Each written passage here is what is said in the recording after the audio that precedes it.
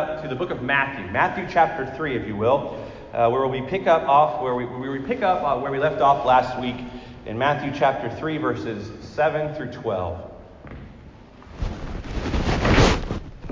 Again, Matthew chapter 3, and our three verses for today is verses 10, 11, and 12. But in order for us to refresh our memories as to what Pastor Richard was preaching on last week, I'm going to start at verse 7.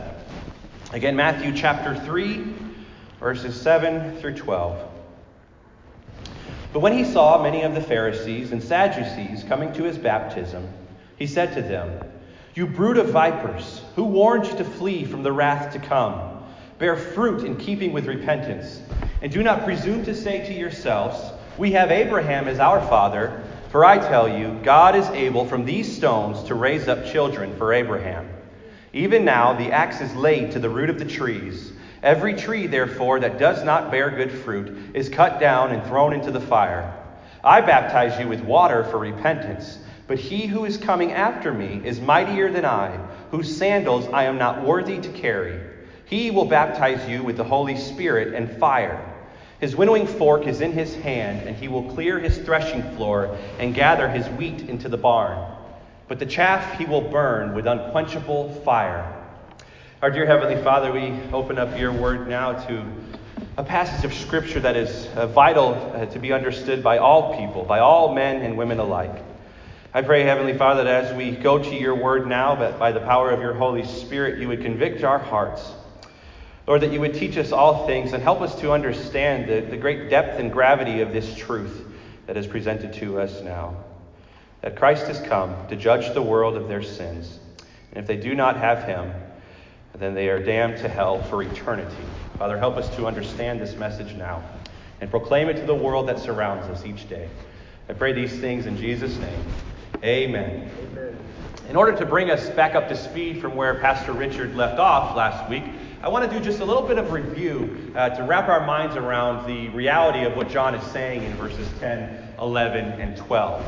Last week, Pastor Richard led us at the start of verse 1 of chapter 3, where John the Baptist is preparing the way for the coming judge, for the coming king, the king being Jesus Christ.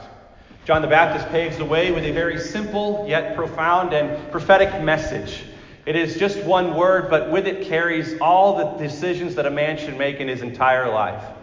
He says to the individuals he is preaching to in the wilderness, "Repent, repent, for the kingdom of heaven is at hand." That was the message that John the Baptist was preaching in preparing those for the coming Messiah. Not the coming Messiah, the coming King, the coming Savior, the coming one who would judge all mankind on their sins.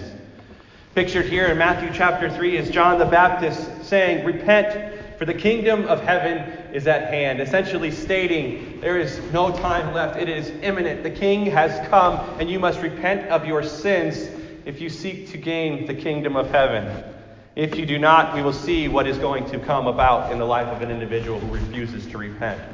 We learn that repentance is more than just feeling sorrow over our sins. Everyone can feel sorry over something.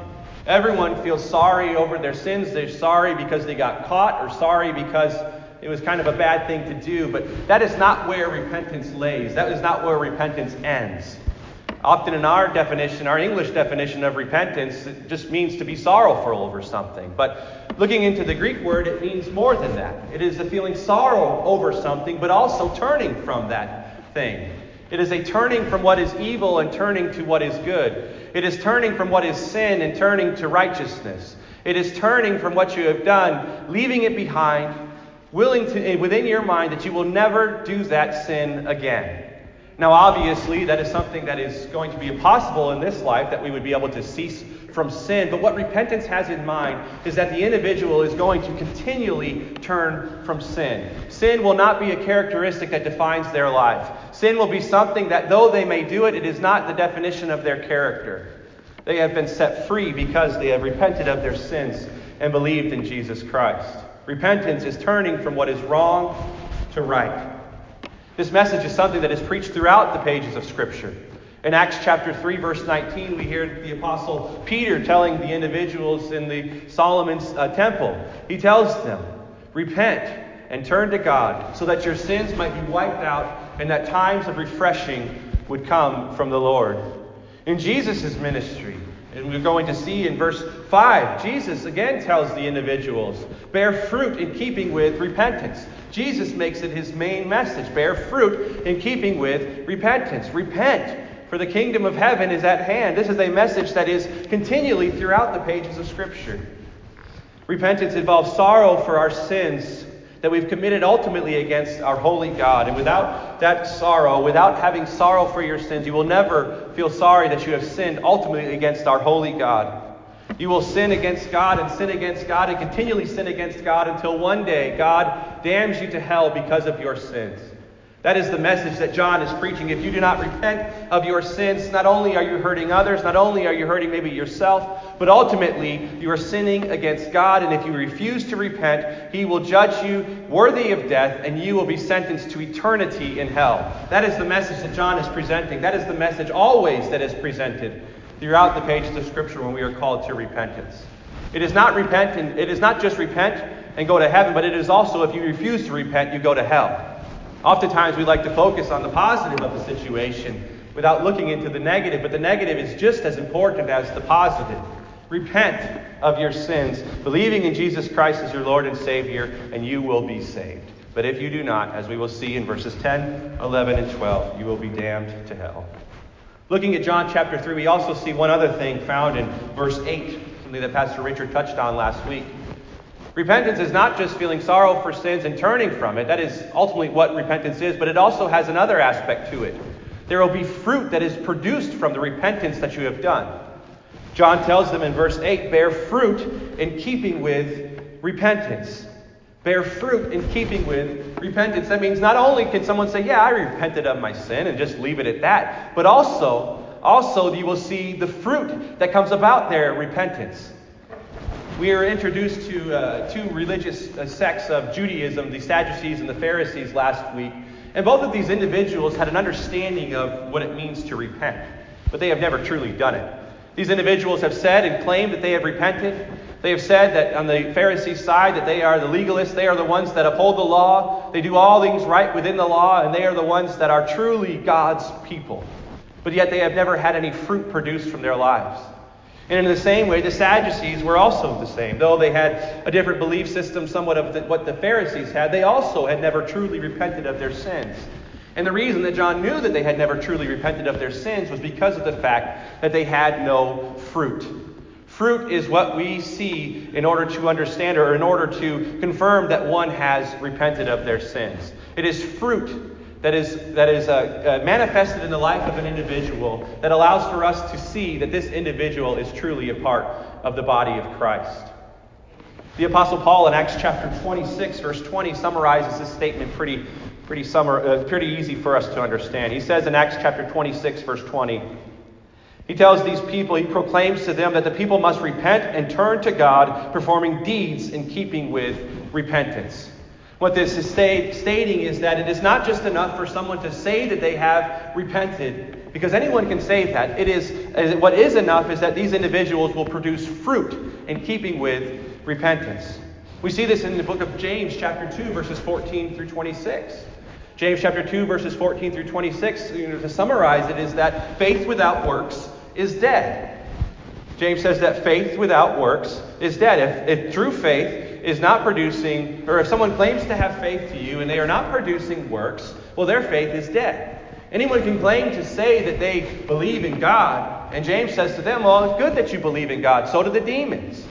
It is not enough for you to just have a faith in knowing that God is real, but it is something that you must repent of your sins to Him over, and you must also believe in faith that Jesus is Lord and Savior of your lives. And upon that belief in Jesus Christ as your Lord and Savior, that true faith that you have will be manifested in its works. True faith manifests itself in works. And make no mistake about what I am saying. I am not proclaiming that this is a works-based salvation. There is no works-based salvation in any of this. What is being stated is this. These passages are telling us that once an individual has repented of their sins, placing their faith in Jesus Christ as their Lord and Savior, and are converted and justified before God, they will produce fruit. It is not the fruit that gives them their salvation. It is their salvation that gives them the fruit. That is the message that is proclaimed. The works do not come first. The works come after salvation. If anyone claims to you to be a Christian, if anyone claims to you that they have been set apart by God, and yet they have no fruit in their life, if they are continually and constantly not bearing fruit within their lives, well, then that should be evidence to you that this individual is not truly saved. It's not that they have lost their salvation. It's not that they were once saved and then no longer are saved. It's that they were never saved to begin with. That is the reality that everyone is faced with.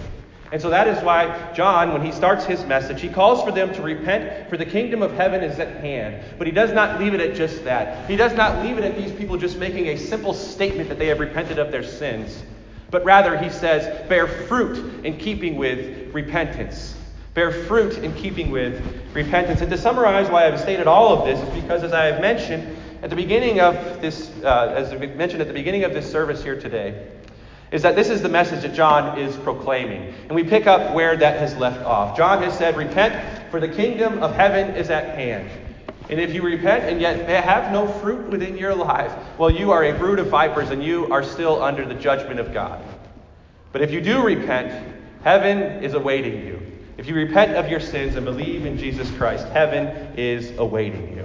And so as we have just done a brief amount of review, let's pick back up at verse 10. I'm going to read it one more time to refresh our minds with it, and we will dissect this text to see exactly what this message that is being preached to us now. Verse 10 says this, even now the axe is laid to the root of the trees. Every tree, therefore, that does not bear good fruit is cut down and thrown into the fire. I baptize you with water for repentance, but he who is coming after me is mightier than I, whose sandals I am not worthy to carry. He will baptize you with the Holy Spirit and fire. His winnowing fork is in his hand, and he will clear his threshing floor and gather his wheat into the barn, but the chaff he will burn with unquenchable fire. It's interesting to me as I read this passage, these 3 verses, how it is so often that we come across people who refuse to take responsibility for their actions. Everyone wants to either say, well, it's not my fault that I've done this, or it's not really a big deal that I have done this. I didn't really hurt anyone all that much. And on the other side of things, we see people that often like to blame shift as a result of their sin or as a result of their actions. They say, well, it's not my fault that I did this. It's my father's fault. Or it's not my fault that I did this. That person was mean to me first. Or it's not my fault that I did this. I was raised up in a background that I just can't seem to escape from. All of these things are blame shifting. All of these things is an individual who refuses to see the reality of their life, that they are a sinner that has sinned ultimately before God, and they must repent of their sins if they seek to receive the forgiveness that is found in Jesus Christ. It is not this idea that, well, what I did was not very bad, and so it's not a big deal. I don't need to repent. It's not this reality that, well, someone else made me do this, so I don't need to repent from this. The reality is this, that individual, all individuals, every single one of us are sinners that are in need of a Savior, and that Savior is Jesus Christ. The Savior is Jesus Christ. One thing that I've just read about in this past week is regarding the blame shifting that we see in our society today, that, well, this person committed crime, but it wasn't really their fault. This person did something wrong, but it wasn't really this fault. It was someone else's fault. In the news this past week, and if you're familiar, if you keep up with any form of baseball, you'll note that there is a baseball pitcher who overdosed on drugs and died. He overdosed on drugs and he died. And when it first came out, they didn't know what exactly happened, but it's come to find out there was someone that was supplying him with the drugs that he overdosed on. And so rather than this individual who has died being the one that is at blame, because he is the one who took the drugs, they see fit to blame the individual who has given him the drugs. And now certainly that individual does carry some sort of wrong with establishing or giving this individual the drugs, but ultimately the one who is at fault is the one who has taken the drugs. And so this society is shifting the blame. Though this individual has passed away because of their overdose on these pills, they're blaming the individual who gave them to him. They're saying this is the one who is at fault. This person needs to be punished. And rightfully so, that individual should not have given them the drugs, but ultimately the blame lies on the individual who took the drugs. That is the individual is at fault. But in our society today, we always want to blame shift. None of us have ever done anything wrong. It's always someone else's fault. But that's not the truth. That's not the case. We are the ones who are at fault. We are the ones who mess up. We are the ones who sin.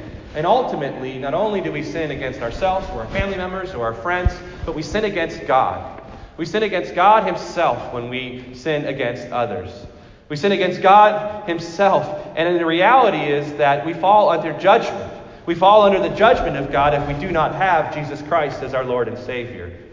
This passage that we look at in verses 10 through 12 reminds us not only have these people committed wrong against the laws of the land or against their neighbor, but ultimately they have committed sins against God, the Almighty God. And if they do not repent of their sins, well, then they face an everlasting, eternal judgment.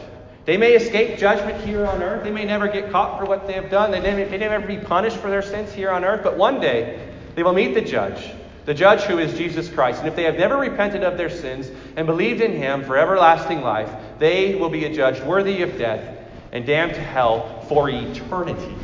For eternity. And we're going to see that laid out here in John's 3 verses, or in Matthew's 3 verses.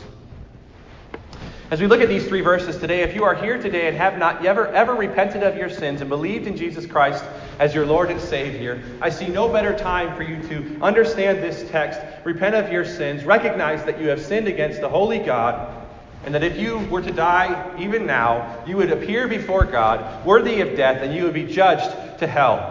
That is your reality if you do not have Christ. You could leave from this place, die at any moment, and you will be judged worthy of death if you do not repent of your sins. And for those of us who are here that have been set free by the blood of Jesus Christ, there is much also for us to gain from this message as well. So you say, well, I already have Jesus. I don't need this message. Well, that's true to a certain extent, but follow along with me as we go through, and you'll see that there is much for us as believers to gain from reading a text as this. As we look at the theme presented to us through these verses, and I've mentioned it a number of times, but the theme that is presented to us through these verses, ultimately what John could say is this: turn or burn. Turn or burn. That is the reality of the message that lays before us. It's not very politically correct. It's not something that someone wants to hear said to them, but it is the reality of what John is saying. Either you repent or turn from your sin and believe in Jesus Christ as the atoning sacrifice for your sin and have eternal life, or refuse to repent and burn for eternity in hell. That is the reality of this message, and we see it laid out in these 3 verses before us. It's presented in 3 different ways, just in case they don't get it the first time. Verse 10 again says this: even now the axe is laid to the root of the trees. Every tree, therefore, that does not bear good fruit is cut down and thrown into the fire. Throughout Scripture, God's judgment is always seen as imminent. And as we look at verse 10, we see the imminency of the judgment even now. He references the axe being laid at the root of the tree, ready to chop down any tree that does not bear good fruit. Notice here, it does not say that the axe is being made. It does not say that the axe is being brought to the tree, but rather the axe has been forged, it has been quenched, it has been tempered, it has been sharpened, it's been fitted with the handle, and it has been laid at the tree, ready to cut down any tree that is not bearing fruit. There is an imminency with this judgment. And if you have yet repented of your sins and believed in Jesus Christ, this is an imminent judgment that awaits you. An imminent judgment that awaits you. This axe is an axe that is ready for business. This axe is an axe that is ready to be cutting down any tree that does not bear fruit. And the one that is going to be handling that axe is Jesus Christ.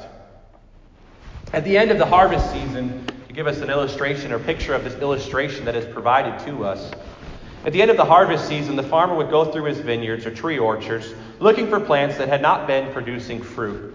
At the end of the harvest season, they picked all of their fruit and they go up and down the rows of the trees and of the orchards and of the vines. And if there is a tree that has not been producing fruit, this is what they would do. Upon locating the plant that gave no good fruit, the farmer would then cut that tree down and throw it into the fire because it was worthless. A tree that does not bear fruit is worthless. It's taking up time, it's taking up resources, it's taking up the water, it's taking up all of the farmer's time, and therefore it is worthless, and so it is cut down and thrown into the fire to be burned.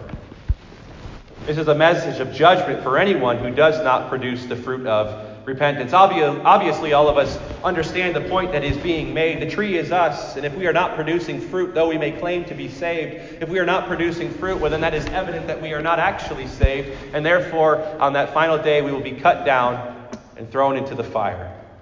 Again, this is not referencing a works-based salvation, but rather one that is truly saved will produce fruit. One that has truly been set free from their sins will produce fruit. You may have people tell you all the time that they are saved because their family members were saved, or because their parents were saved, or because their mother was saved.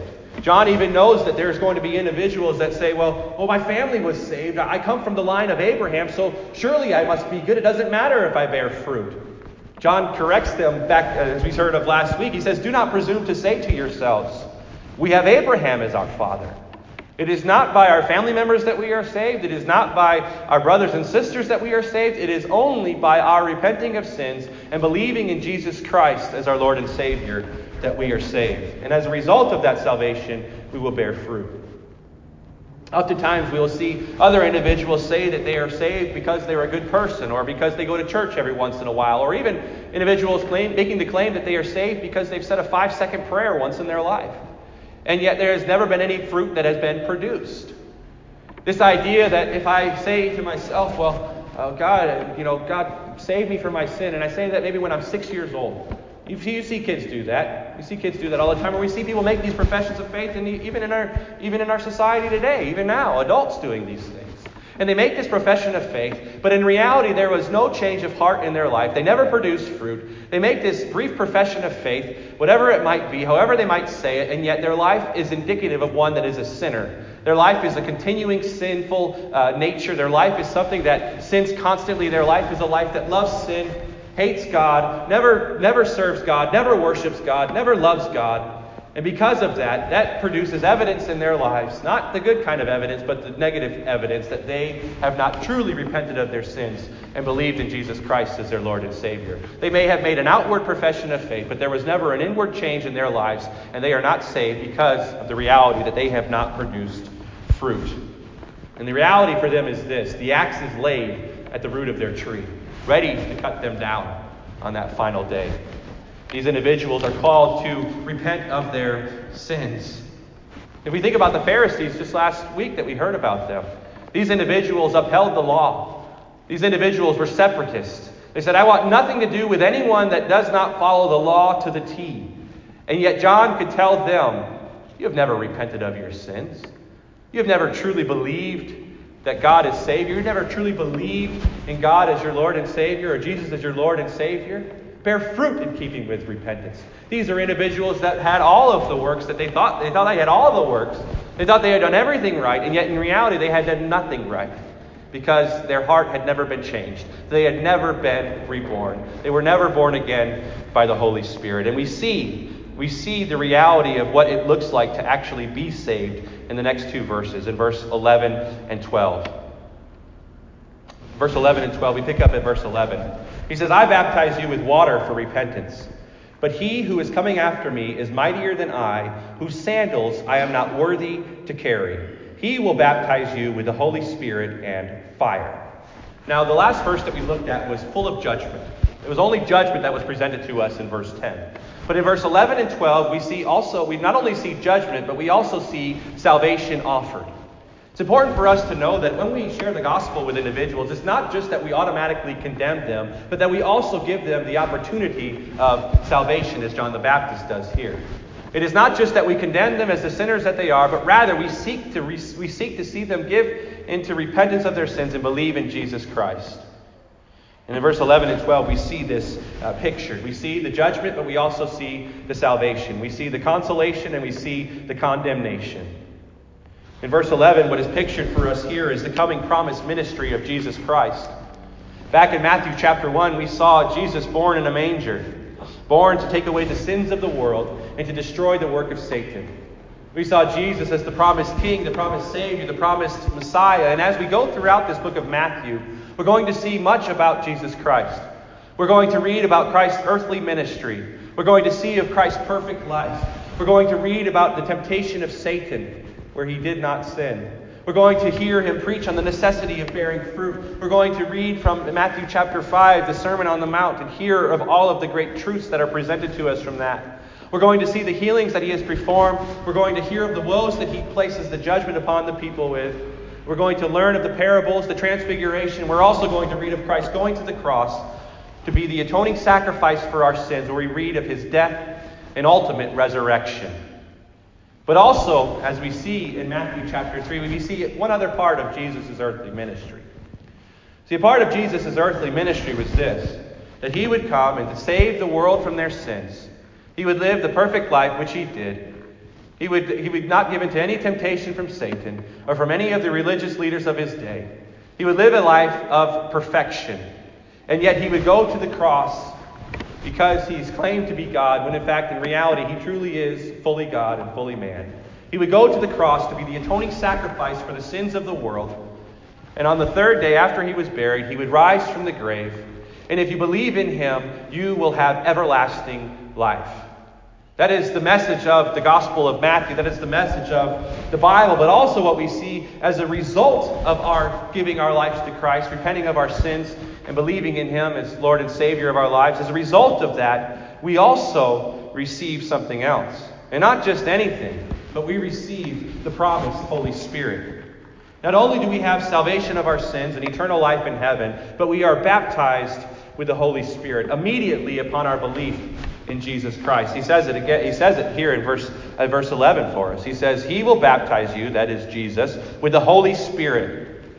He will baptize you with the Holy Spirit. In the Gospel of John, we see the Holy Spirit's earthly ministry, what it is entailing. In John chapter 14, verses 16 and 17. You don't have to turn there. I'll just read it briefly.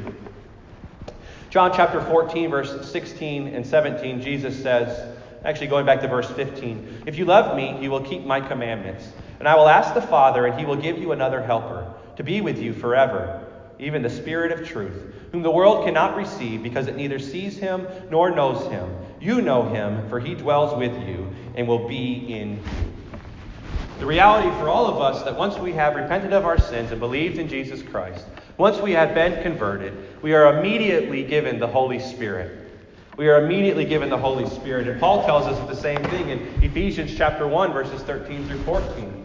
Paul tells us that as we believe the gospel of truth, we were given the Holy Spirit as a deposit guaranteeing our salvation.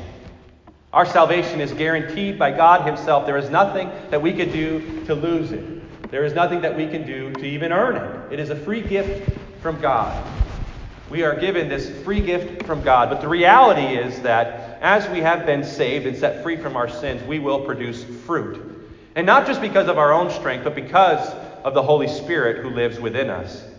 One of the reasons that the Bible tells us that an individual who is truly saved will produce fruit is because of the Holy Spirit who lives within them.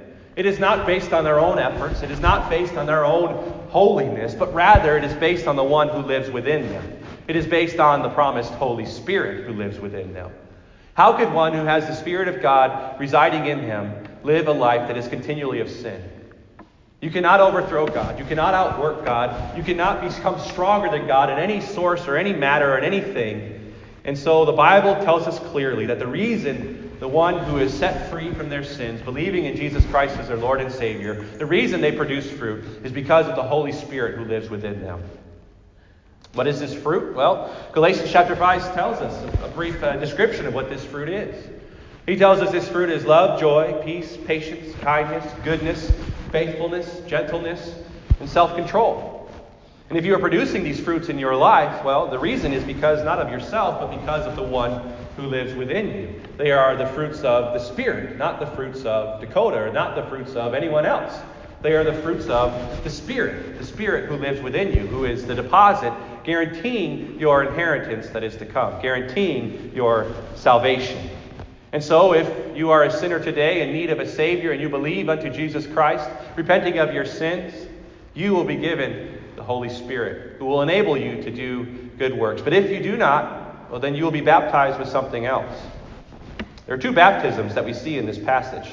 There is the baptism with the Holy Spirit that the believer gets, and there is the baptism of fire that the unbeliever gets. There are many people that see this passage as a reference to referring both to the Holy Spirit. The Holy Spirit and fire is just for the Christian. They see that as what that means, that it's a twofold statement that John makes. But given the context of this passage, it is not. What the context of this passage makes clear to us is that there is one who will receive the Holy Spirit, and that is the believer, and the other will receive the baptism of fire. That's the context of the passage. That's what it says. It says here, what's pictured here is not the baptism of the Holy Spirit, but the baptism of fire in judgment. The eternal judgment of fire delivered by Jesus Christ himself to those who refuse to repent of their sins and believe in his name.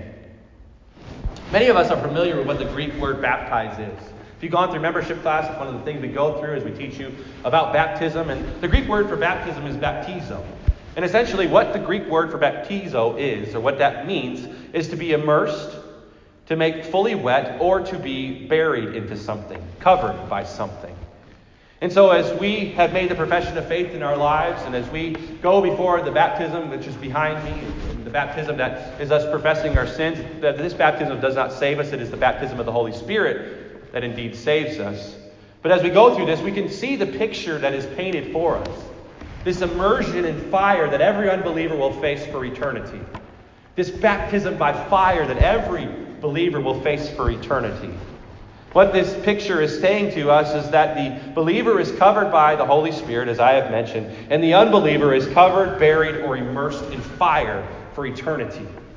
We don't say this to scare you. This is the reality of the judgment that the individual will face. As you picture that imagery in your mind right now, I want you to imagine something. Imagine that for eternity. Imagine an individual being covered in fire for eternity, being immersed in fire for eternity. Imagine that moment. Imagine that. Now imagine that being one of your friends who has not received the gospel. Or that being your brother or sister who has not received the gospel. Or that being your father or your mother or your coworker or your friend. That is the reality of these individuals' judgment apart from Christ. And as you think about that reality, I don't say this to scare you, but what I say this for is to encourage you to share the gospel with these individuals. Their reality is an eternal judgment of fire. Fire for eternity. And yet we find ourselves resisting the urge to share the gospel with them because we're worried what they might think about us. When their reality, their eternity is judgment by fire. Share the gospel with these individuals. Share the gospel with them. Because if they refuse to repent and believe in Jesus Christ, they will endure that immersion of fire for eternity because they refuse to receive the free gift that is offered to all people. This precious gift of Jesus Christ. Finally, we read this in verse 12. He says it again, as I have mentioned. He wants to make sure completely that these individuals have understood what he is saying. He says it 3 times, just in 3 different ways. He says this: his winnowing fork is in his hand, and he will clear his threshing floor and gather his wheat into the barn, but the chaff he will burn with unquenchable fire. His winnowing fork is in his hand, and he will separate. He will separate. Again, here mentioned for us is another agricultural reference, something that would be well understood for those people of that day. In order for us to understand what this agricultural reference looks like, I want to quote to you a passage from F.F. Bruce, who's a noted New Testament scholar, detailing what this kind of looks like, what this agricultural reference is describing. He says this: the picture John draws for us is of the grain and the chaff lying on the threshing floor after the harvest. The mixture of the grain and the chaff is tossed up into the air with a winnowing fork or shovel. The light chaff is blown away by the wind, and the heavier grain falls back on the floor, from which it is to be collected to be stored in the barn. The chaff is then swept up and burned. All of us get the illustration that is here. The one with the winnowing fork or the shovel is Jesus Christ. The wheat is the believer. The barn is heaven. The chaff is the unbeliever, and the unquenchable fire is hell. What John is saying to these individuals, and what is the reality for all of us now, is that Jesus has come. He is the judge. He is the king, and he will make the judgment on that final day based on your repentance and belief in him as to whether or not you will be the wheat or the chaff. He will sift you. He will do the sifting. He will be the one that is doing the sifting, throwing the article into the air and letting the chaff blow away. And as the wheat comes to the ground, if you are of the wheat of heaven, you will be eternally secure in heaven, where there is eternal presence. You'll be eternally in God's presence, where there will be no tears. There will be joy that is unending. There will be streets of gold. There will be no more sin, no more death. It will be utter perfection. That is what is promised to you today. That is what is the guarantee for all of us who are believers today. That we, as we believe and repent of our sins in Jesus' name, we will be delivered into heaven eternally in his presence. To be with him for eternity. To be with him in all of the glories of his splendor. To be with him in all of the majestic name that he proclaims. To be with him for eternity. And not only will we be with him, but we will be in utter perfection. We will be given new bodies that will never decay, will never wear away. We will be in utter perfection. That is the promise for anyone who repents of their sins and believes in Jesus' name. But, as it has been said 3 times now, the reality is that if you refuse to submit and believe in Jesus' name, he will sweep you off the threshing floor and cast you into an eternal, unquenchable fire of hell. This is not something that will be put out in a certain amount of time. This is not something that you will endure for just an hour or 2 hours. This is an eternal fire that is unquenchable. No amount of water could be thrown on this fire. You know, we have the fires going on in our city today, or in our surrounding areas today, and they're able to put out this fire. Though it is a raging, monstrous fire, they are able, with the work of many, to put out that fire. But the fire that the unbeliever will face for eternity in hell will never be put out. They will face that fire of judgment for eternity. Eternity. And unfortunately, there are many churches today that refuse to preach a message such as this one. In the interest of love, they are saying, well, we just want to be loving. We don't want to tell them about hell. The reality is that if anyone who is a Christian refuses to tell someone about the reality of hell, that is the most unloving thing that they could do. It's the most unloving thing that they could do. Because you don't want to hurt someone's feelings and tell them about the reality of hell, it's really the most hurtful thing that you can do. It's one of the most hateful things that you can do. The reality is that everyone who is an unbeliever on that final day will be cast into the lake of fire, with an unquenchable fire, that is, eternally. Eternally. And it is the most unloving thing that you could do to not share that truth. I'll be quick to say that if the church is refusing to preach about the reality of hell, it really is no church at all. It's refusing to preach the whole authority of God. They have this idea of saying, Jesus is love, and Jesus is great, and Jesus just wants to be your friend, and Jesus just wants to be your good teacher. Jesus just wants to lead you into a good life here and now. Refusing to say that if you do not repent of your sins and believe into Jesus' name, Jesus is the one that will cast you into the lake of fire for eternity. Jesus is both our friend. Jesus is the one who loves us. Jesus is the one who has died for us. And Jesus is also the one who is going to cast those who do not believe in his name into the eternal lake of fire. And a church that refuses to state that is no church at all, because they are not preaching the entire gospel of Jesus Christ. As I close this message out today, there's just 2 things that I must say. The application for us, if you would have it. To the unbeliever, if you are here today, if there are any unbelievers here today, what are you waiting for? What are you waiting for? Recognize that you have sinned against God. Recognize that you have sinned against the holy God, the one who has created the universe, the one who is the creator of all things, the one who holds the universe in his hands, the one who continues to sustain this universe until the final day when he burns it all up and gives us the new heaven and earth. Recognize that you have sinned against God. You have sinned against him, and in the reality there is no escape from his judgment. His judgment is imminent, as you have seen. The axe is laid at the root of your tree. The reality is that if you believe in Jesus Christ, he longs that you would believe in Jesus Christ. He longs to give you eternal salvation from your sins, and he has sent to you Jesus Christ. God does not want that any would perish, but that all would have everlasting life. And so he has sent you his Son, Jesus Christ, to be the atoning sacrifice for your sins. You do not have to do any work for your salvation. God has given it to you as a free gift if you have but repent of your sins and believe in his name. You believe in his name, and he will give you the promised Holy Spirit, who will then enable you to do good works. God is the one that does all the work. He asks for your repentance and belief in Jesus Christ. Repent of your sins and believe in Jesus Christ. If you do not, the reality is this: you are damned to hell eternally. You could leave from this place now, get killed in any way, shape, or form, and as you die, you will face the judgment seat and you will be in hell. That's the reality. We don't say it to scare. The Bible doesn't say it to scare. The Bible says it to give you the reality of the eternal state of things. So why delay? Jesus is ready and willing to receive you with open arms. He died on the cross for your sins in order that by your belief in him, you would have everlasting life in his name. Why wait? Jesus is calling. Jesus is calling. Respond to his love. Respond to the gospel of Jesus Christ, and you will be saved. Amen. To the believer, two things. Do you not realize the sinfulness of your sin? I know that kind of seems like an oxymoron, the sinfulness of your sin. But if you are a believer today and you are struggling with sin, if you are a believer today that has kind of drifted away from the faith, if you are a believer today that has somewhat lost sight of the reality of how truly sinful your sin really is, realize it now. Realize that sin damns individuals to hell for eternity without Jesus Christ. And though you have been set free by Jesus Christ, it is not this get-out-of-jail-free card for you to sin. You are to hate sin. You are to despise sin as much as God despises sin. You are to flee from sin.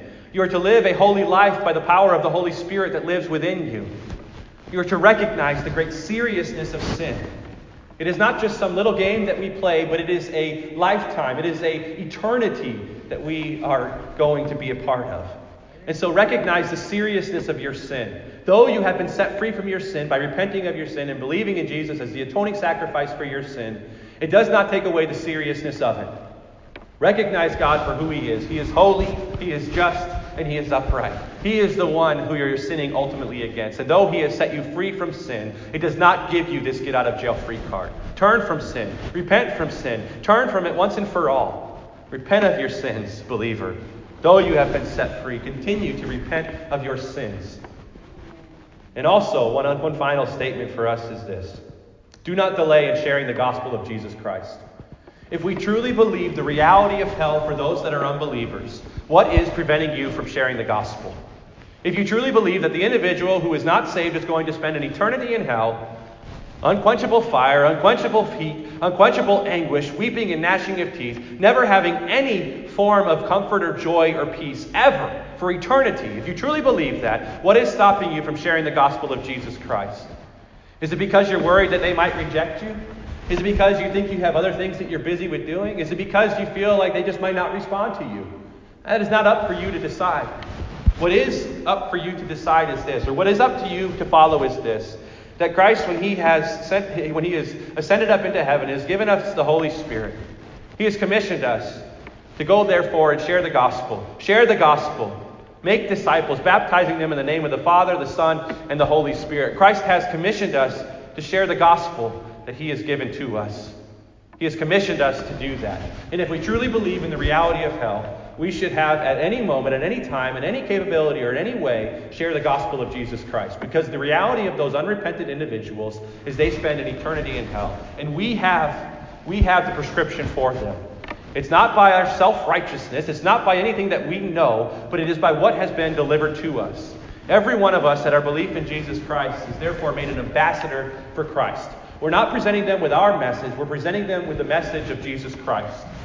The message of Jesus Christ that says God sent his only begotten Son, Jesus Christ. He came into this world and lived a perfect life. He was rejected and sent to the cross to die on the cross. And as he died on that cross, his blood was shed for you and I to be the atoning sacrifice for our sins. And he was buried in the grave, and he resurrected on the third day. And if you believe in him, you have life in his name. That is our message that we present to the world, to save them from an eternity in hell. What is stopping us today? Is it the busyness of life? Is it the busyness of your job, or is it the busyness of anything that comes in your way? Is there anything more important than sharing the gospel of Jesus Christ? Absolutely not. Now, obviously, there is a time and place when we are able to do that. There is a time and place where God opens the door for us, where the Spirit moves, and we are able to share the gospel with them. There is a time and place where we can share the gospel with them, but look for those time and place. Maybe God has laid someone on your heart over the past couple of weeks, or even months, or even years. Someone that you think to yourself, I should really share the gospel with them. But use this as your sign from God to share the gospel with them this week. Use this as God telling you, share the gospel with them this week. Share the gospel with them. Do not delay. As you leave here from this place, call them on your phone. As you leave here from this place, invite them out to lunch.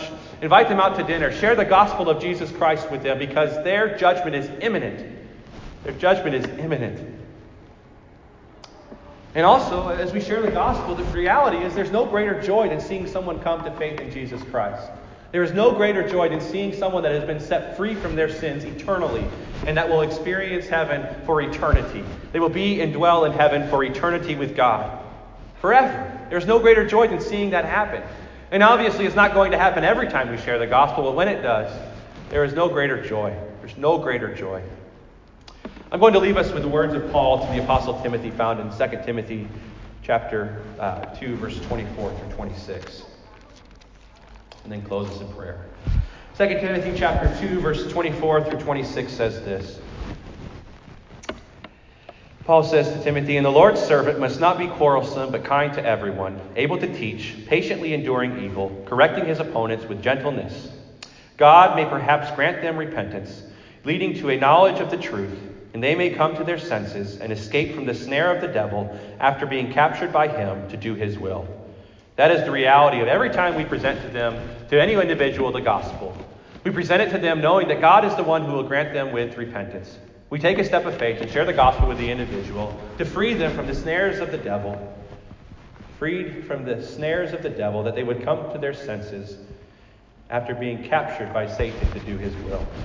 And as we free them, or as God rather frees them from the snares of the devil, he welcomes them into his eternal family, baptizes them with his Holy Spirit, and they are a part of the body of Christ forever. That is why we share the gospel. That is why we proclaim, "Repent, for the kingdom of heaven is at hand." We share the gospel with them so that it would be freed from the work of Satan. We share the gospel with them so that Satan no longer has dominion over them. Christ has destroyed Satan.